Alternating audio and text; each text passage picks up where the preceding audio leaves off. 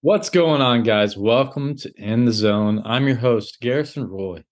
Well, for today, we're going to have a little bit of a rant/mental minute here. So you guys are going to get some great nuggets out of this.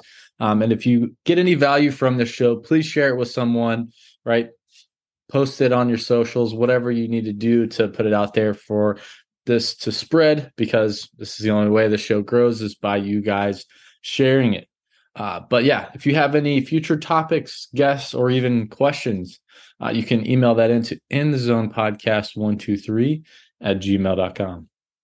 So for today, we're going to go over talent versus skill, right? And a lot of us kind of, we hear this, we're like, oh yeah, that guy's super talented.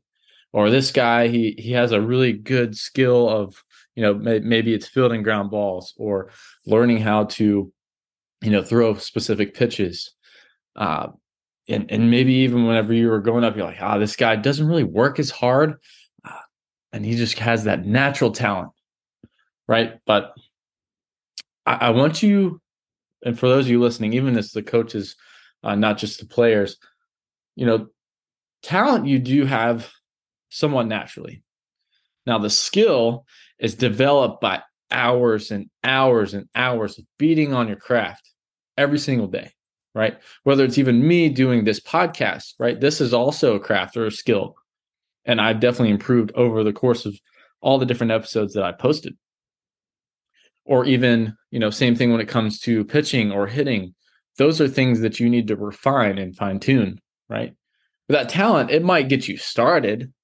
It might get you a couple wins, give you a temporary, position on the team. But if you rely on talent alone, there is a 0% chance that you're going to win in the long term.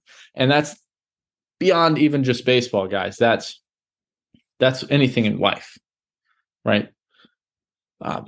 Because even in the real world, there's competition, just as like what we would in a game. Right. And if you don't develop skills to help refine those things, you'll get smashed. Right. Because talent doesn't win championships. Consistent effort and getting better every single day. That is what helps you get better. And there's a really cool clip here that I'm going to play for you guys where you can actually, have a better understanding. And this clip here is from the movie The Miracle. If you guys have heard this at all, this is definitely something to maybe bookmark or go back and refer to this. So I'm going to go ahead and play that for you guys. Think you can win on talent alone? Gentlemen, you don't have enough talent to win on talent alone. Again. So that small quick clip here, that's Herb Brooks, where he was going through and talking to the USA national hockey team, or the Olympic hockey team rather, and they just got basically I think a barely won against a Swedish national team, which is basically like as if a pro team went and played, a Division II school or a D1 college. Right. And for them to just barely scrape by and win, that's definitely tough. Right. For that big of a discrepancy and having an all-star team like that, you definitely want to do more than just scrape a win.